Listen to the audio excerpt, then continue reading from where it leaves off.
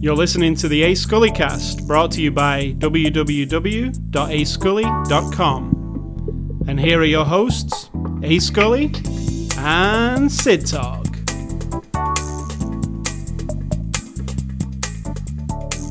Hello, Sid Talk. Hello. The before to the after the show discussion was not this, but I'm going to bring this up right. Because there was none. There was no discussion. We were both sitting here pretty much in silence, doing our own thing. You were playing Scrabble. Yes, and you were messing with your computer. True. But what I was going to say at the beginning here is I'm going to experiment this week, and this podcast might sound a little bit better because I'm going to up the bitrate slightly. So if you want to give me some feedback, if you're a person listening to it, you can email me at ascully@ascully.com. Tell me if you think it sounds better, worse, or whatever. Do you care? Well, it should sound better because I've reinstalled Audacity and I'm going to... I think it's mostly people who listen on headphones, because I know when I listen to something on headphones, the digital sound, that weird... noise. I call it like a sharp thing. It just pokes my head inside. Whereas if you just listen to it on your speakers, that usually doesn't get to me so bad, so... No. So, you might notice a little improvement. You might think it's worse, you might think it's better. Let me know. So, Sid Talk. This is After the Show. This is After the Show number 360. We've done 360 of these podcasts, and it is a podcast where we review a movie every week. And this week's movie, on Saturday, January the 24th, is Annabelle. It's a 2014 movie. It's released on Blu-ray on the 20th of January, so you can pick it up now? Possibly? No, this week. You can pick it up this upcoming Tuesday. The 20th? That was last week. It's the 24th today. Oh, you can pick it up now. You just said it was January 24th. Yeah. You can pick it up now. So, it came out this week. It's rated R. It's from our friends at Warner Brothers. And Sid Talk, give us the synopsis of Annabelle. I think the cover gives you the synopsis. Yeah. Look what it says on the cover. It's a creepy doll. Oh, right. It says... Before The Conjuring, there was Annabelle. Yeah. Well, if you don't know what The Conjuring is. This is separate. You have to just think of it as a separate thing. It is about a creepy doll that gets creepier because of supernatural reasons. And basically a little slice of a story involving the humans who have to deal with it. That's about it, It's right? exactly that. So let me ask you a question first. And it's unrelated to Annabelle in a way. What do you think of horror films in general? Are you a horror fan? Is it one of your favourite genres? I think so, but in a different way than some other people. I listen to people talk about horror films as if there was and even in the extras of this one, we get an element of people, an element in what they say, that tells you that they believe that what's being represented is somehow true. And therefore, if I'm watching a movie about demonic spirits, it confirms to me, even though it's 100% fiction, that there are demonic spirits in this world. Yeah. And if you're watching, something that's like Jason, who just keeps coming back and coming back and coming back, that because of some satanic, horrible, hell-driven thing, that then they like, I don't know, people who believe in that, somehow that sort of fuels that a little bit. And I just always think that has nothing to do with why I like horror films. I don't even know what it is. And I like all kinds, because I've watched really cheap, shitty ones, as we know. And, of course, we go all the way up to, Exorcist, which I think is top quality. I think even 2001: A Space Odyssey could be considered a horror movie to some degree, just because there's no gore doesn't mean it's not something horrific happening. I think Alien, when most people would say, oh, that's a sci-fi movie, I think it's really a haunted house movie, because it's like they're trapped in this small space and there's a monster. And anything that can make me, even today, even though I don't think Annabelle's fantastic, but we'll get to that, but even today, I get that... shit, oh shit, and then that feeling of, if I were in that room and that thing was happening, would I be freaking out? It has nothing to do with reality, it's just, I like that So thought. you would say you're a horror I'm fan? a horror fan, but I'm not Fangora kind of fan. Alright, I am going to go on record and say I I used to be a horror fan, like years and years and years ago. Like I was a Evil Dead and stuff I was like a that. bigger horror fan back then. You know, The Exorcist, Evil Dead. Growing up, you know, impressionable years, watching these crazy horror films, you know, and being scared of them. Actually, I remember being scared of a lot of them. I've gotten slightly jaded on horror over the years, and I'll probably express exactly why during the review of Annabelle. But let's get on to the review of Annabelle. I want to say I preface this with, I love The Conjuring. I thought it was one of my favourite horror films of last year, was it? Yeah, it was last year. I think The Conjuring was really well done. It was actually scary and spooky and kind of weird. Like, it was done in this retro style, like The Exorcist. They kind of filmed it in that way. It was set back in the 70s. And I liked what they did with it, the whole thing. So I was looking forward to seeing Annabelle, you know. It's not by James Wan, who's actually left to go and make Fast and the Furious movies, so we don't get any horror movies from him. He produced it. He produced this one, yeah. But he's left he did Insidious, and he left now to go and make Fast and the Furious movies. But I was looking forward to seeing what this was, and I have to say I was thoroughly disappointed by the whole thing. Really? I wouldn't have guessed that. No, I was... There was one moment during the movie where I thought to myself, horror movies have really, Don't judge them all by one movie. That's not fair. No, not all, but mainstream Hollywood horror movies, let's say. You know, like the franchise type ones that they make. Every year there's one of them. They're just treading water. They're just doing the same thing over and over. And this one, it felt very lazy to me because first off, it's clutching onto an idea that The Conjuring wasn't about Annabelle. Not at all. She was just a prop. She was in it, right? Well, not even. She was just a prop in one scene. Yeah, in one scene. And you looked at it and went, oh, that's a creepy doll. So it's kind of clutching at straws to give her her own movie. And actually, her having her own movie, she's also not really... She's in it bits and pieces, but it's not really about it. So the whole thing to me was the scares in this movie, which I feel are very little. I didn't have many scares to it. I had about 3 that were good. The scares are just from noise. Like, they play loud music. They play like a loud... like a funny sound when something... And it's jump scares. It's just... oh. They're a bit lazy to me, those kind of scares. I like being thoroughly creeped out by something, like literally creeped out. Insidious, while it's a bit wacky, and that's a James Wan movie, there's a few it's creepy. Moments. It's fucking weird. Like you're kind of going, oh, what the hell? I don't even know what's going on. And when they do just see that thing in the corner, and you're like, it's. And there was one moment in this movie which I think is brilliant, and it's brilliant. Like I was like, holy shit, this is going to be good now. And it's just it's a little girl, and she runs. But I don't want to tell them if they don't see it. Well, it's a running scene with a little girl. A running scene. I didn't spoil it. So, that scene was good. And also I was watching it, and when it was about 10 minutes away from the end, I was thinking to myself, is this it? Is this going to be it? Like, now? That's what I thought. And it was. Yeah. Exactly and I was like, wow, there's not much creativity to it. Yes, it's creepy, but anywhere's creepy when it's a dark house and there's people walking around and floorboards are creaking. Any of that's creepy anyway. And this is just literally set up to be creepy.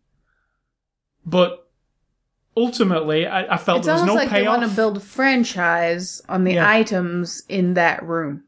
Yeah. So if there was another item that they could attribute to that room, that museum or whatever of those people. Yeah, from exactly, yeah. The Conjuring. Because The Conjuring is this couple, a real couple from the 70s, who claim to have done exorcisms and got rid of spirits and saw demonic possessions of houses and people and things. Really, they claim that's real. So The Conjuring was about one of their instances of, like, a house that was creeped out by something.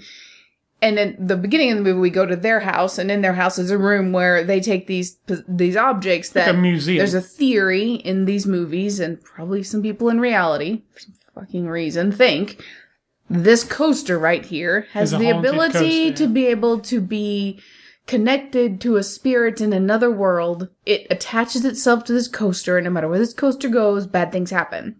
In that room, Annabelle's in a box, and all these other items are in there. So it's creepy stuff, like a shrunken head and a weird gavel and a little china thing sitting on a shelf. Some of it's just innocuous. I feel like they want to revisit that room and those people and say, oh, what other things can we tell the story of how they got to this room? And then at some point, let's tell a story. Let's tell one final movie where that room somehow. It actually smacks of the Conjuring franchise. It does. It does, yeah. And it's happened over the years. Paranormal Activity came along. It's a found footage kind of movie.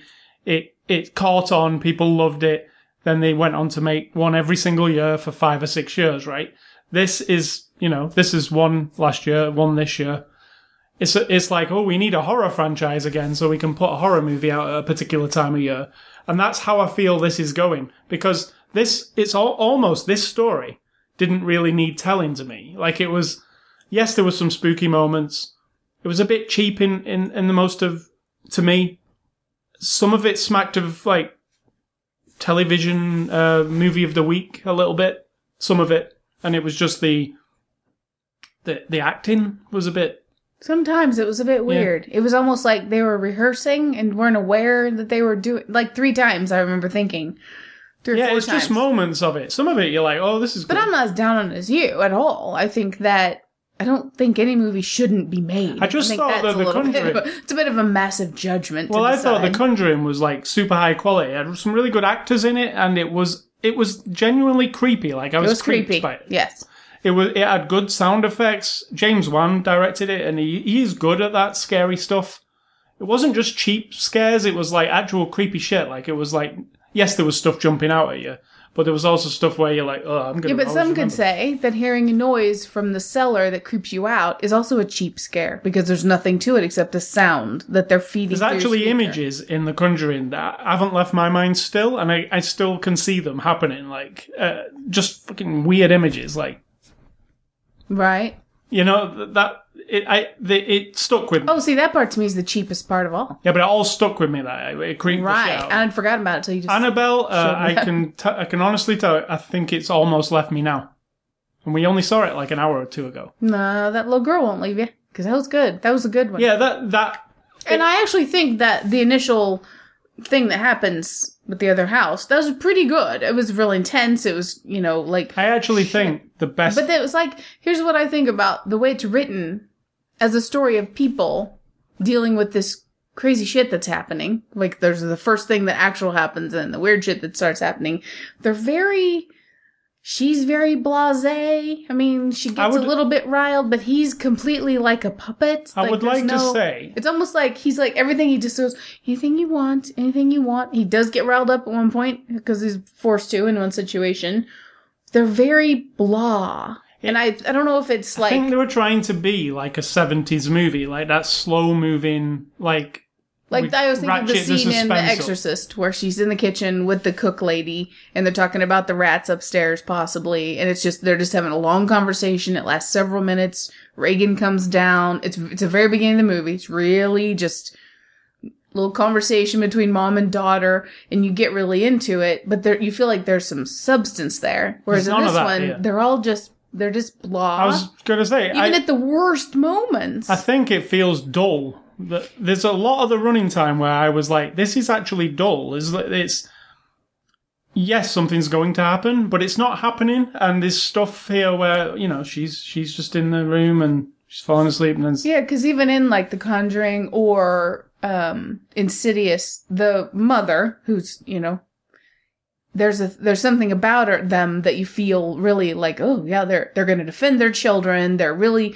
terrified by whatever's going on or freaked out. This woman, unfortunately, is not only does she kind of mumble a lot. She's British and she's trying to be American. She mumbles a lot and you can't always understand what she's saying. And there's not a ton to like about her, to be honest. I wasn't like, oh, I really love this couple. I need to be invested in them and they need to get through this. Yeah. Like, I wasn't like that. He's like Mr. Perfect looking doctor and she's like Miss Perfect little wife with the perfect little baby. And it's really hard to care. They don't get grungy. They don't get messy. Not even a little bit. Oh, and it was totally like... you know, like cliches in these kind of movies. We're not sounding very positive, but I'll tell you what. I'm not positive about it. But I'll tell you what, I actually enjoyed it. So I don't want people to think that we're both... I enjoyed it. No, I'm on the side of not I would give it enjoying a slightly above average just because there were like...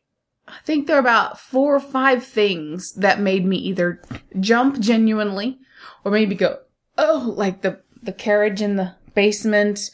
And when you first realize there's something else going on here, I was like... That made me go like, ugh. So I give it credit for those little tiny things. The lady in the bookstore. Yeah, oh my God. When she turned up, I was like, Oh, please, please, please. She is not the seance person who's going to come over and solve this. You know, Explain like, everything to you. You know, like, this house is clean. She's not going to be her, is she? I was like, it's going to turn into that. It's going to turn into that. Fortunately. To be fair, that's what The Conjuring is. The Conjuring does turn into that, but it's got kind and of Insidious. We have the people come. Insidious makes fun of it, kind of, which I liked. I kind of enjoyed that, the way they made, like... Oh, I don't think they're trying to make fun of it. No, they were a bit in Insidious. It was tongue-in-cheek. It was like, you know what? I think you're giving them too much credit. No, in Insidious, I listened to the commentary, James Wan. It's like, at this point in this type of movie, this happens, and we do it. We're saying, hey, look, we're doing this as well. But our two guys are kind of that's a cop out because it just didn't work, and then he wanted to give you some explanation. Well, I'm saying at least there was a. In this, I was like, oh no, she's that person. She's going to come with all her instruments in a minute, and we're gonna. But luckily, it wasn't that. But still, what it was even not as interesting as any. At least that would have been interesting in some way. So for me, it's a strange, like, I want to see, I don't know if I want to see another movie in the Conjuring series, to be honest. I think you should stop there now. What was The Conjuring 2 like? I didn't watch There wasn't no Conjuring 2.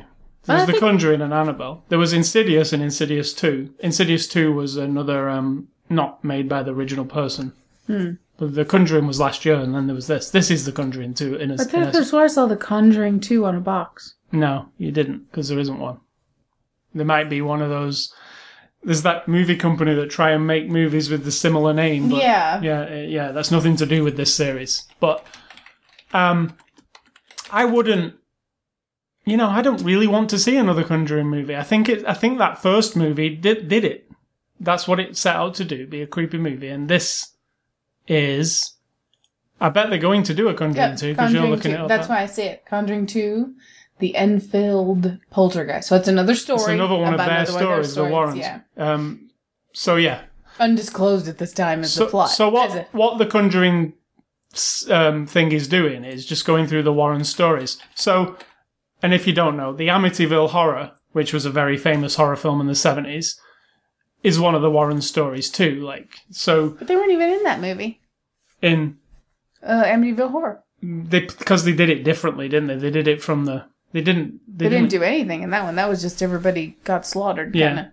Pretty much the priest came and died, and I don't remember anything. I mean, I haven't seen it for a long time, but... I liked it at the time, but, you know, I don't know what, you know... By rights, there could be an Amityville Horror remake that's part of the Conjuring franchise. Here's the main thing that shouldn't bother me, but it bothers me. That as soon as that doll is in that box, and she opens the box, and she's in love with the doll, you know it's bullshit. Because that doll has been made intentionally to look horrific, because they didn't think they would make an Annabelle movie. So in The Conjuring, she looks creepy as fuck. So they make her look the same, and there's nobody who is as... What this woman is, she collects dolls, the pretty little delicate dolls. She's not going to love this doll. And I think they tried to overcome that by saying she's part of a set. And she has these other two kind of big dolls. And somebody else said it too. And I noticed it stuck out. At the end, yeah. And as soon as you see her, though, and I'm looking at her, she doesn't even... In the extras, she looks at the doll and goes, ugh. Like, ew, I don't even want to pick her up. Now, if she'd had even a hint of that, I would have even bought it a little bit more. But she was like...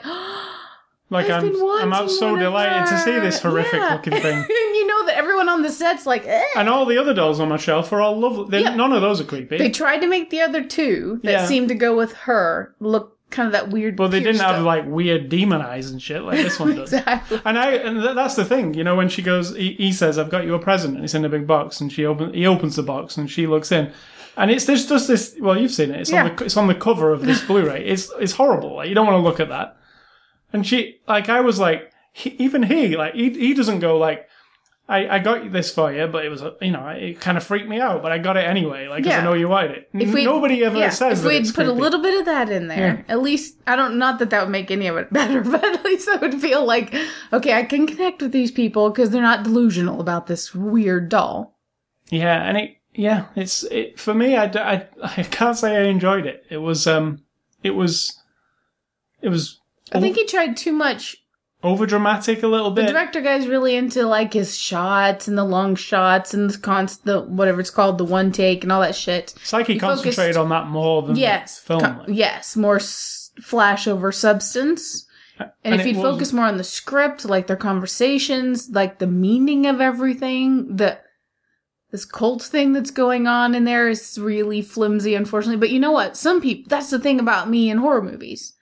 I don't just sit there and like buy into everything that they're saying. It's kind of like I have then again, I watched Dead Snow and loved it, but that's really flimsy. Yeah, but I mean, some movies are supposed to be out, like The Evil Dead. It's out there, isn't it? It's just like... Yeah, but then you're giving it a pass for having lame shit in it, just because you think that that's their intention or whatever. But in fact, something appeals to you that's low class and low quality. They're actually trying to sell this movie to you as though it's a true story.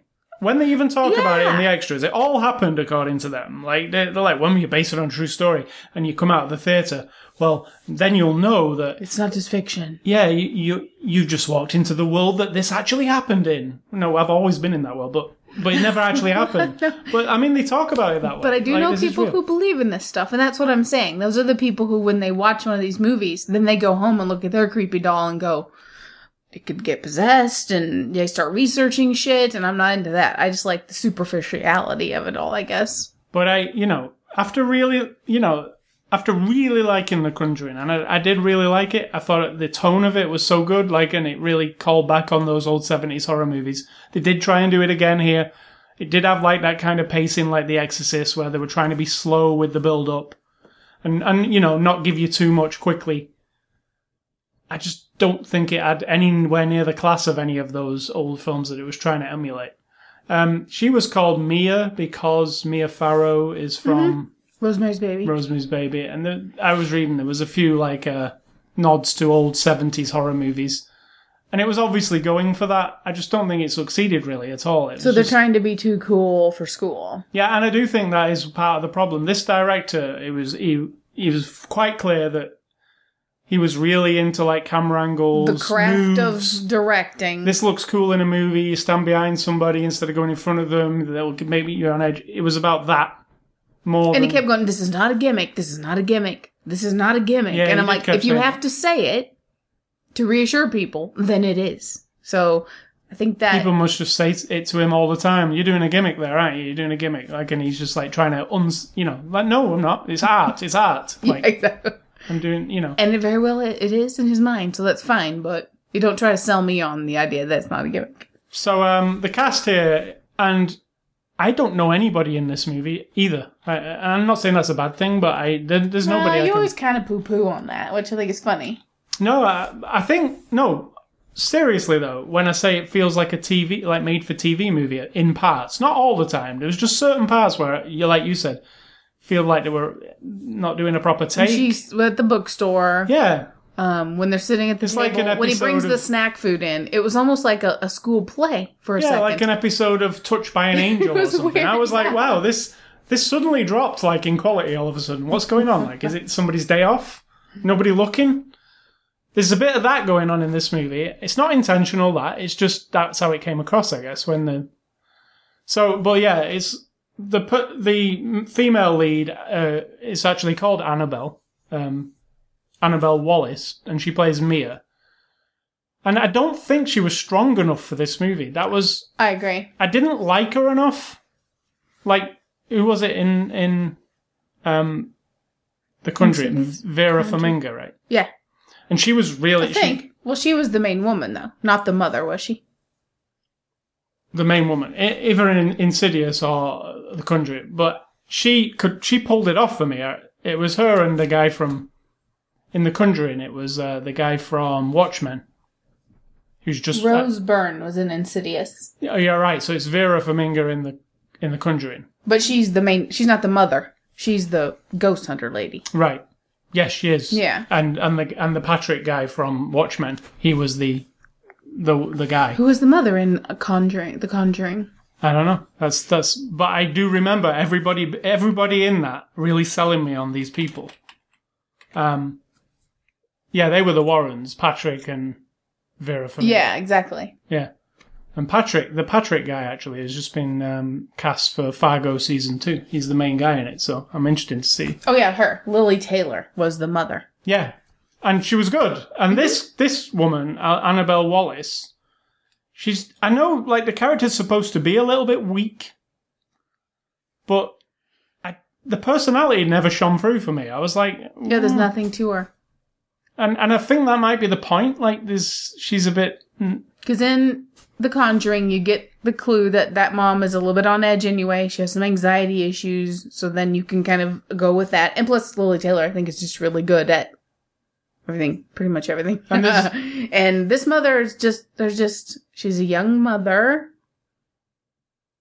It's not even established that she's, like, super excited about having a baby. She's not, like... I don't know.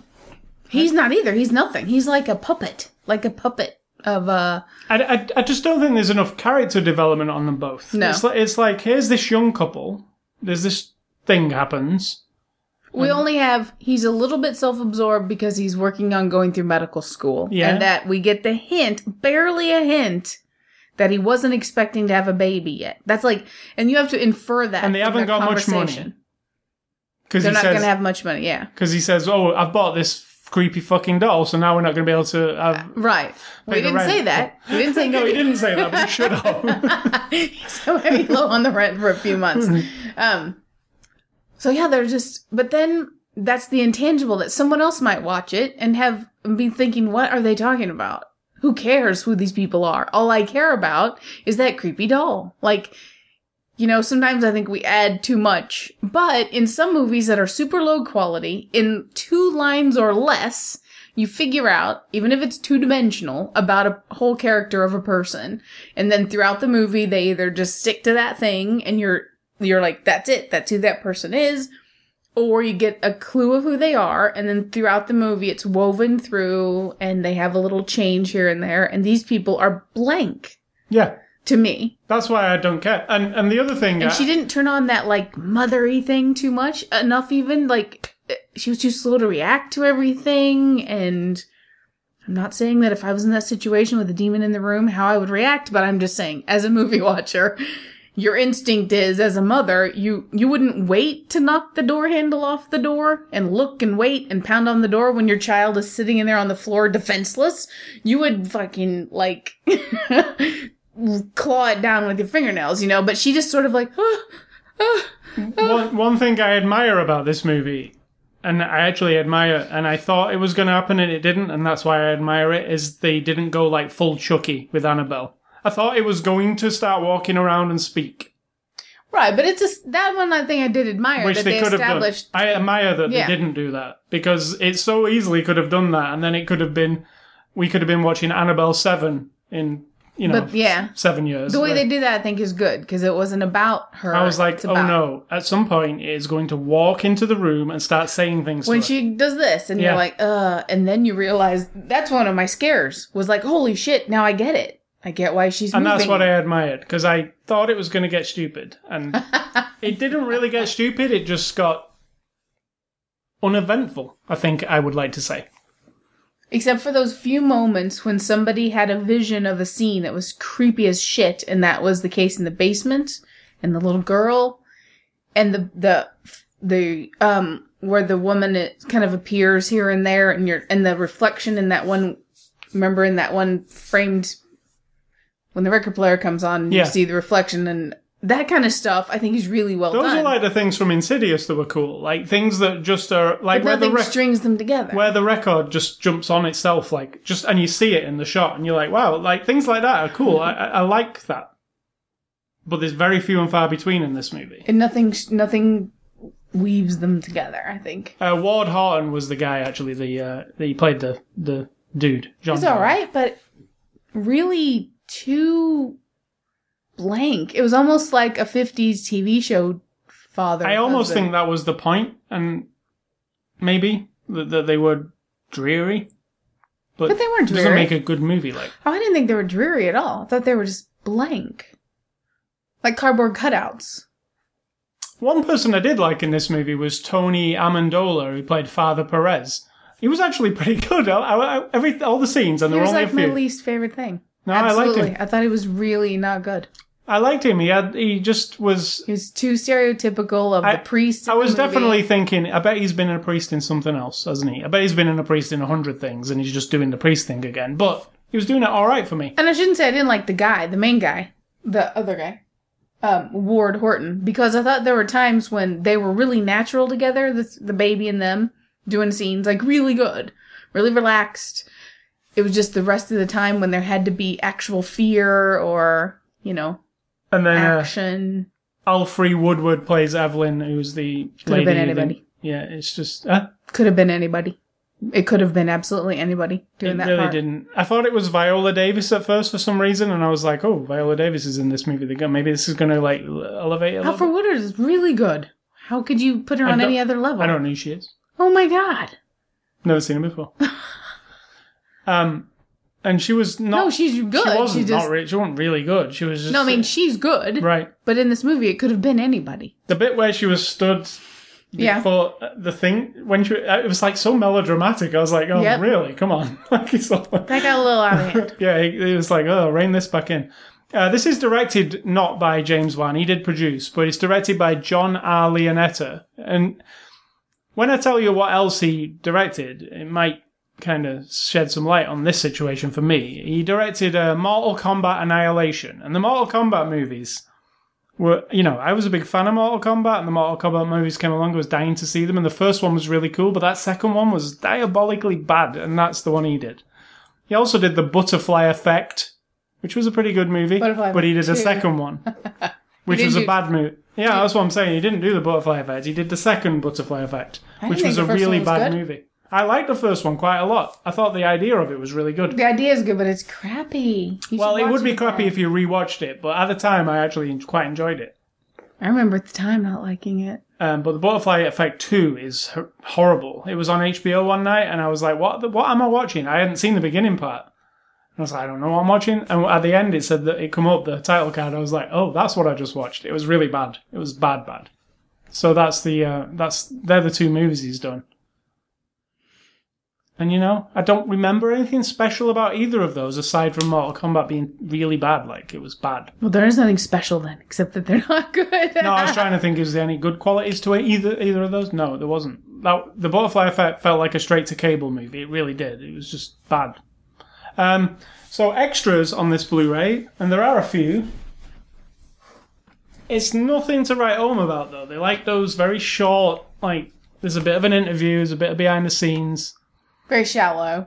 Yeah, but you didn't get to see the demon guy get his makeup put on. But the problem with that one is you got to see the full everything about it, and in the movie you barely see it. So I liked seeing it. Yeah. And I know if you buy The Conjuring on Blu-ray, The Conjuring does have some good features about the real Warrens, about the Warren story. And I know this is one of the Warren stories, but they don't actually cover the real Warrens at all in this Blu-ray, do they? They don't. They just do the making of the film, really. And there's some deleted scenes. There's a guy in the deleted scenes who's had his part cut out completely. The guy, yeah. And he's the guy who plays the demon in the movie. But he also plays, like, the caretaker of the building in these deleted scenes. But it just adds an element of creepiness. It adds an element of he's also the composer of all the music he's the composer. He is, like, of the score. But on these parts, these scenes are kind of substantial. They're longer scenes than some of the scenes with other people. There's one where he's in an elevator with them, and there's another where he comes and is a bit menacing, where he's fixing the sink. I'd rather him be the person who brings him, because formulaically speaking, you have to have a person who brings you information about what's happening. We have the cop guy who's pretty much unimportant, except that he's delivering some exposition for us, and that's what Alfred Woodard does to a certain extent. I think you could have taken those two characters out and brought the maintenance guy in as the weird, semi-creepy deliverer of information, and then, eliminated those other two characters. So, that's the extras, and in conclusion, it's probably a bit of a double-sided thing here. I've almost forgot what it was about already. It wasn't for me at all. It didn't do anything for me. And it's not like I don't like all horror movies or anything, because, like I say, I enjoyed The Conjuring, I enjoyed Insidious. It's just this one. It just didn't do anything for me at all. And you? I enjoyed it for what it was. Definitely. I wouldn't put it on my list of movies to watch every year for my Halloween extravaganza month. But I understand... And I would put The Conjuring on there, because it's quality. It's actual quality movie to watch. It's scary, it's creepy, and it's a quality movie. I wouldn't, because I didn't think as highly of it as you did, nor Insidious. They were all right, but they fall apart at a certain point with the little bit flaky for me. Like a bad... Like, it's good, it's creepy, it's good, it's got good qualities, and they're doing... and that's what they're doing for the... That's where I don't... I would want to stop watching about 20 minutes before they're over, and then make it my own ending. As far as horror movies go, I'd give The Conjuring like an 8, and I'd give this like a 4. There's such a big difference in the two movies, and they're part of the same thing. I would never give that one an 8. You would give Magnolia a 10, and no, I said in the scale of horror movies. If I had to rate give The Exorcist a 10, and that an 8. I'd give The Exorcist a 10, yeah. And that's so close to The Exorcist that you give it I think it was very effective. If you go back and listen to the podcast, I really liked The Conjuring. Yeah, I know. I'm just questioning your judgment. No, I just really liked it. It was effective at creeping me out, and that's what I want from a horror movie like that. That kind of horror movie, supernatural or type. Yeah, I prefer supernatural versus horror as in a thing, except I do love Alien very, I like very, gory very much. Type stuff also, though, personally. But I want it to be caused by something supernatural-ish, something that you cannot explain without some big expositional a few scenes. Not just Evil a guy. Dead is my kind of thing. I don't want just Jeffrey Dahmer, it's a horrific story, and I've seen a couple Dahmer movies which are compelling. But in the end, it is a person who's making the choice to do these horrible things, whereas in a supernatural element, or like Alien, you've got something outside of your control, or zombies. That's why I love zombie movies so much, and zombie TV shows, because it's out of your control. You have it's doomed, you're doomed, you can never get rid of this doll, you can never get rid of Jason, you can never get rid of Michael, and while that's cheeky and everything at the end of a movie when you're like, ugh, here we go again, there's something compelling about it. Right, so, bit of a mixed bag. I'm down on this one, and you're kind of middle of the road. Middle of the road. All right, so thank you to Warner. If you want to enter a contest, go to ascully.com. You can win a copy of Nicolas Cage in Left Behind. We'll also have a new contest coming up this week where you can win a copy of a Lookalike on Blu-ray, so just look out for that. Next week's Blu-ray review will be The Judge, which I believe is nominated for an Oscar in some way. It might be Robert Duvall. It's in the awards anyway. So we'll be looking at The Judge next week. Movie recommendations. I'm going with the obvious ones, and these are two of the best horror movies from the 70s that you can find. One being The Exorcist. I think it's probably the best horror movie ever for me, out of all the movies of any horror movies. Please don't remake The Exorcist like you keep saying you're going to. Don't do that. Just really release The Exorcist because it's good, right? My second one is The Omen, the original Omen, which is that's how to do a creepy movie. It's really, really creepy. The Shining is also another one that's super creepy. I don't know that I have the patience for The Shining anymore. I think that I get it, that the big hook is that it's so slow and alone, and the isolation is driving everyone mental, and it takes forever, and then a weird thing happens, and it takes forever. I don't know that I would be as into it now as I was when I originally watched it, being like, oh, this is so awesome. And I just rewatched Eyes Wide Shut like a week ago, and that's Kubrick's last movie, and that is so slow. It takes forever, and nothing really happens in that movie, actually. No, that's your take on it. That's not necessarily the truth. I was very surprised by it, because that is a very highly regarded film. And at the time, I remember being a bit, impressed by it. But when you watch it, further removed from it, I don't know how old it is, 20 years old? I don't think so. 1999 it came out, didn't it? Or 98? It wasn't 20 years ago. Well, 1999. Right, yeah, so it's got some very acting things of that time in it. The acting seems... Just all those Vanilla Sky, and there's a big element of... It's not as great as you think it is. In my mind's eye, it was, really great. And then when you watch it, I'm like, okay, it's not quite... It's not, Tom Cruise doing an amazing performance in Magnolia, for instance, which was a similar time. Around the same time, right? Mm-hmm. And it's just mind-blowing, that performance to me. It's Tom Cruise, at the top of his shit, just delivering this character that's not Tom Cruise anymore. Right, it's a character. Yeah. Whereas in Eyes Wide Shut, it's Tom Cruise wandering about. It really is. I can't break the Tom Cruise part of it, He's not... But then you could say that about a lot of the other movies he's ever done. You Mission can. Impossible. It's not like that's a big, strong character of any kind. No, but I really enjoy him in those, Minority Report, the one we just watched, Live, Die, Repeat, Edge of Tomorrow. I enjoy him in I forgot those. about that's what the name of that was. I was trying to recommend War of the that to somebody. Worlds, those action-y type movies, sci-fi or whatever that he does. I enjoy him in all those. What was the other one? Live, Die, Repeat, and the one right before that, where there was clones of him. Clones of... Not the Live, Die, Repeat one. That is also, That was Edge of Tomorrow. The one before that. Where he was it's future, way in the future. Oblivion. Yeah, I like that one. That's what I mean. He does a lot of those type of movies where it's a bit sci-fi or a bit, But there's not a bunch of minority. character going on.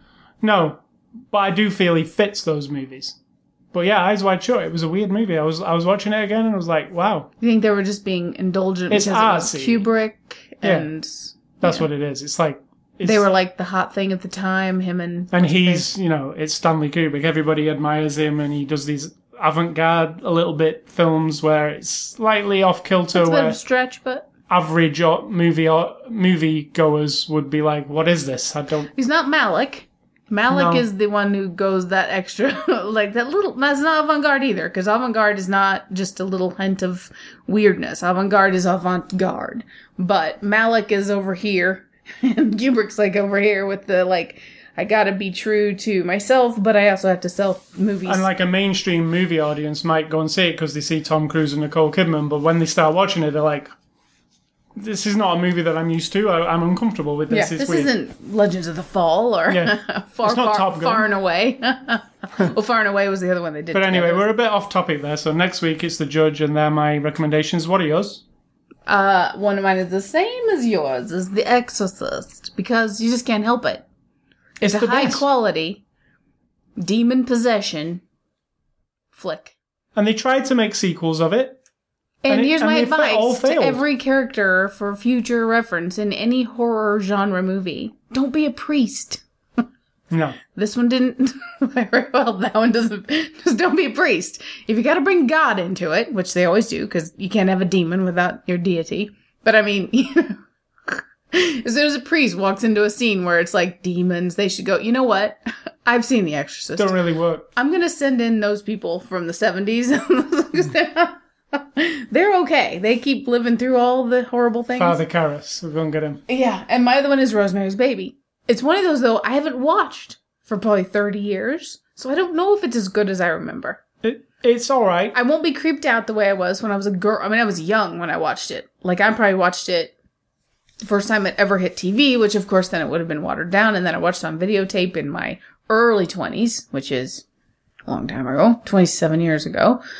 So I think if I watched it now, I might do a little eye rolling because there was a big craze of demonic possession in the 70s. Oh, yeah. Huge into the occult and all that kind of stuff. It was a heavy, now we have the zombie thing and we had the vampires. We're trying to come back to it, aren't we, with these kind of movies and paranormal activities. And that could be the next thing, because you can't have zombies and we're over vampires now, and zombies will be done, I think, now, because If you started making a whole bunch more zombie movies, people would be bored with it, unless you come up with some new twist on it or whatever. But we gotta have something else. And with demonic possession and deities, you just kind of a whole spectrum of stuff. So, Rosemary's Baby, revisit it. And one cool thing about The Exorcist, if you, I didn't think it was possible, and I've seen The Exorcist loads of times, and then they re-released it on Blu-ray, and you get like the director's cut. And the director's cut has got a bunch of new scenes in it that actually make it creepier. There's the scene where Reagan is having... It's not even a... Oh, yeah, it is. The brain thing. Yeah, you don't even know that existed originally. You don't know it existed, and we only see it now, and it's perfect. It's in the movie. It's just like it was always there. But I can see it, and it creeps me out. I'd forgotten about that. And, Oh, yeah. That stuff isn't superfluous deleted scenes. It actually makes it better, I think. It's stuff I don't know if it makes it better, but it makes it more memorable, because they're not pivotal to the story at all. They're not, but not at all. They just add it's like they did belong there. Like they add to what you would imagine the experience of if that was happening to your child. And if those things also happened, it'd be even worse. But the brain testing thing is like, it's fucked up. Yeah, because it's really long scene, and it's really quiet except for the... It's that 70s way of doing it. What are they doing to her? Oh, scanning her brain, and she's in the MRI thing. Yeah. It's weird.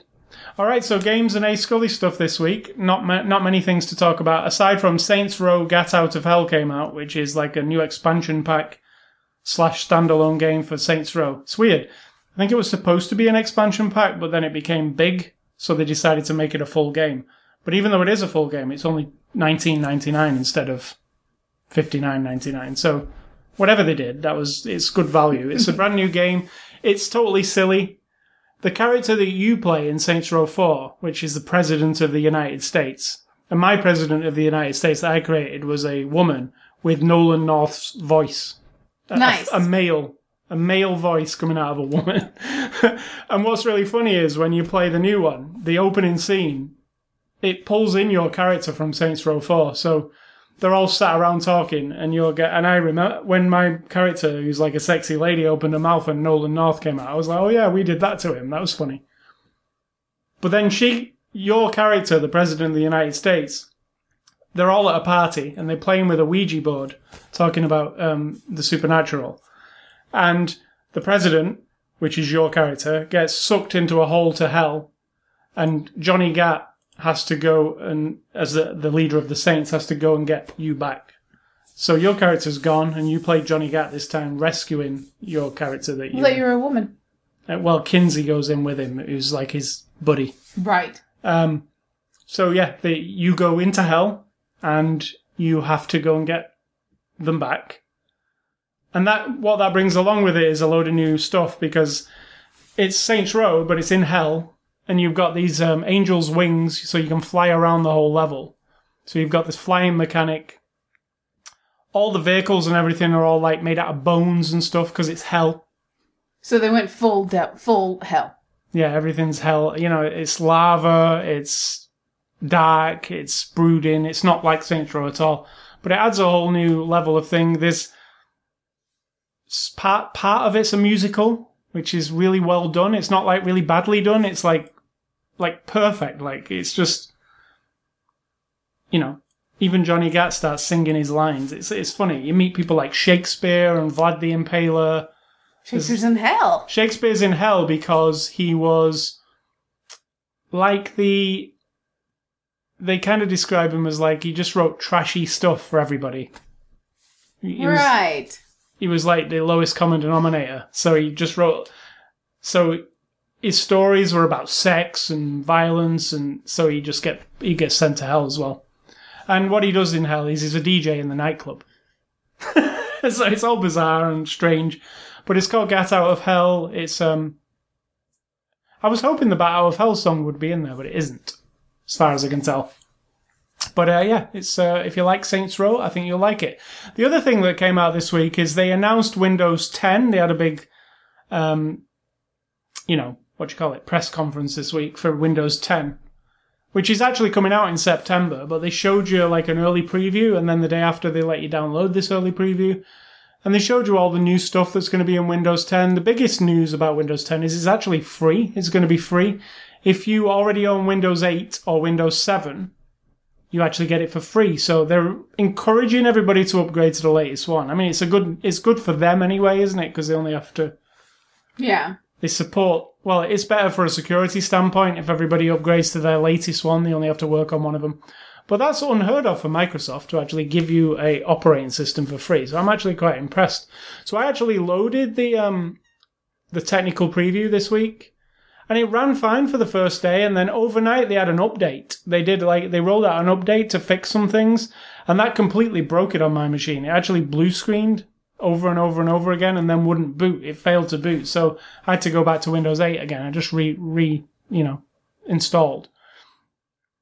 Obviously, it'll work fine when it comes out at the end of this process. But from what I saw, and I did use it all day yesterday, it's a very good upgrade. There's some really good, cool things in there.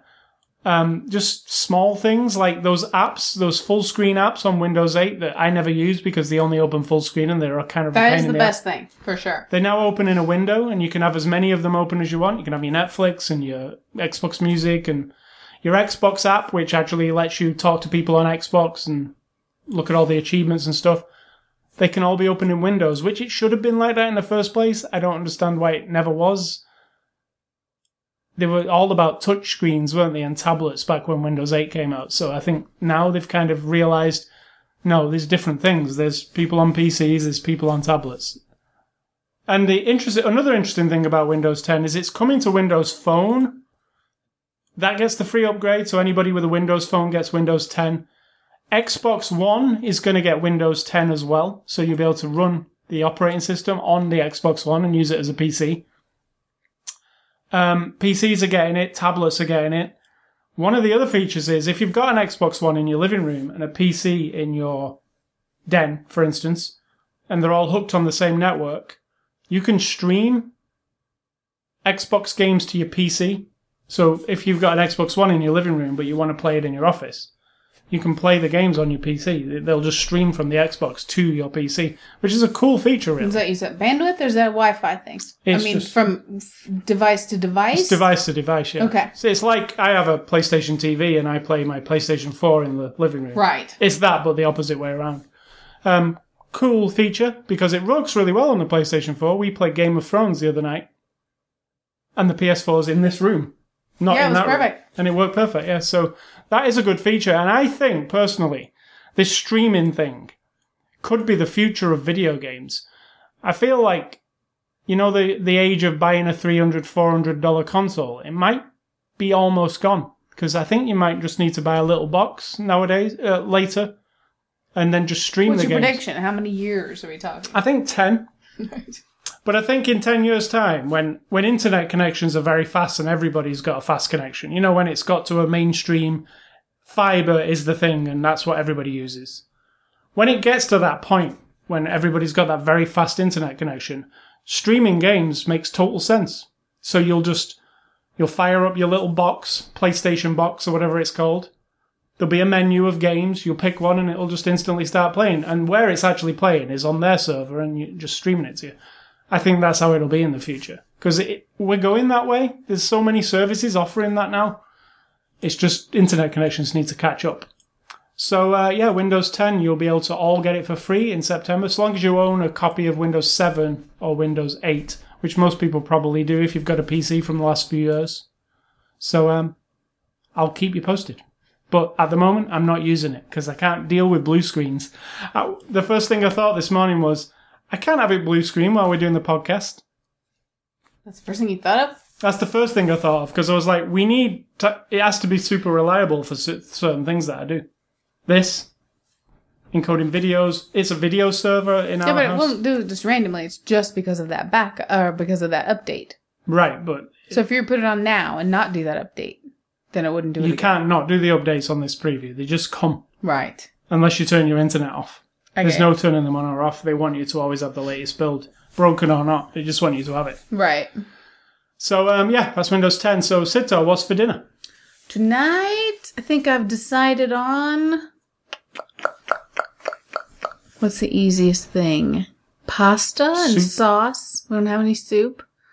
Pasta and sauce, which is like a gluten-free pasta. And that I always forget the name of it. The Newman sauce. Yep. Snackadoodle or something. And I've got that... Socceroonie. Socceroonie? Yes. And then the textured vegetable protein crumbles. That sounds delicious. Or I could say dead cow crumbles. I mean, which sounds better? Textured vegetables or a dead cow? Or I might end up going in there and throwing a bunch of vegetables in a pot and putting this really mild curry sauce that I got. But the problem with that is I didn't get any rice or any couscous, so we would just have like mashed potato with it or something. So I think we'll go with pasta. It's really simple, right? So that's what we're having. Sounds delicious. And homemade bread. I've made homemade bread again. 100% white wheat bread. It's okay. It's not my favorite. I like it mixed better with the white, unbleached white, and the wheat white. I didn't even know white wheat flour existed. Until last week. It is better than whole wheat. This is whole wheat, white flour. Unbleached. It's weird. But when you eat the bread, it's definitely wheat-y. And I like the other just a little bit better. But it's good. We'll have that with our pasta. A little garlic toast or something. And then my advice is subtract I get a little annoyed when I hear people say, I don't know, say there's a bowl of fruit sitting in the break area, and you just pick up a piece of fruit, and you're this is me. I pick up a piece of fruit, and I'm like, well, that's really nice. Obviously, somebody just left it here. That's really nice. And I go on about my day. I don't give a shit who put it there. I think it's a nice thing. I don't start asking around. I don't go, hey, who put the fruit on the table? Are we supposed to eat the fruit on the table? Why is the fruit on the table? Who put the fruit on I don't give a shit. I'm not into that. I just think, nice. Fruit. There's no sign that says don't eat it. So I eat it. Or it could be cookies or donuts, but I'm going to be good and say it's fruit. Now, I don't expect you, who brought the fruit, to come to me and say, oh, by the way, did you eat some of that fruit I put out today? Well, I just thought it'd be really nice to to bring some fruit. Well, I understand wanting to be given credit, I guess, for doing a nice thing. A lot of the things that I do that sort of involve little projects, it's too public to be private. It's obvious I'm hanging a banner on a wall, so I can't really do it secretly. Or if I'm doing printed out things for decoration, or I'm decorating for snack day, I'm not a ghost. I can't just do it and nobody know that it's me. Otherwise, I'd come in at midnight and do it, which I'm not that altruistic. But my advice is do something nice and don't tell anybody that you did it, no matter what it is. If it's donating money to something where you can check the box that says, do you want us to send your name to this charity or not? Don't. Just send the money and don't tell anybody you did it. Just do it. If it's simple, like bringing some donuts to work and sitting on the break room table and then walking away, and don't sit there and grin and be like, oh yeah, I hope you appreciate the donuts I brought you. Cause that just makes it it's nice and everything. Don't get me wrong. Wanting a little bit of pat on the back or a thank you is nice too. But if you make a habit of doing something nice in any capacity, just don't, wave the banner that you did it and make a habit of it. I don't know what it'll do for you or the world, but just do it. It's not even advice. That is homework. True. Just do it. So let me remind you about our website, ascully.com, sittalk.com. You can catch us on Twitter and Facebook. Hopefully this podcast sounds a bit better to you, and you can catch this podcast on the Zoom Marketplace. Well, if it sounds better, it's been sounding like shit for 359 times. True. And they've been very patient. You can catch it on the iTunes Music Store, Stitcher.com. You can search for After the Show. You'll find it there. You'll also just go to ascully.com, click on the word podcast. You can subscribe there also. You can email feedback to me at ascully@ascully.com. If you want to email and tell me that this sounds better or worse, you can email Sid Talk, but she doesn't want your emails anyway. And I want to say, this is hard, isn't it? Stay classy. James Wan, I'm going to say, because he's moving on to the Fast and the Furious, one of my favourite things, even though it is not that classy. No. But I think James Wan, who did Tokyo Drift, will probably do it. Tokyo Drift's my favourite one. And I will say, think for yourself, or someone will do it for you.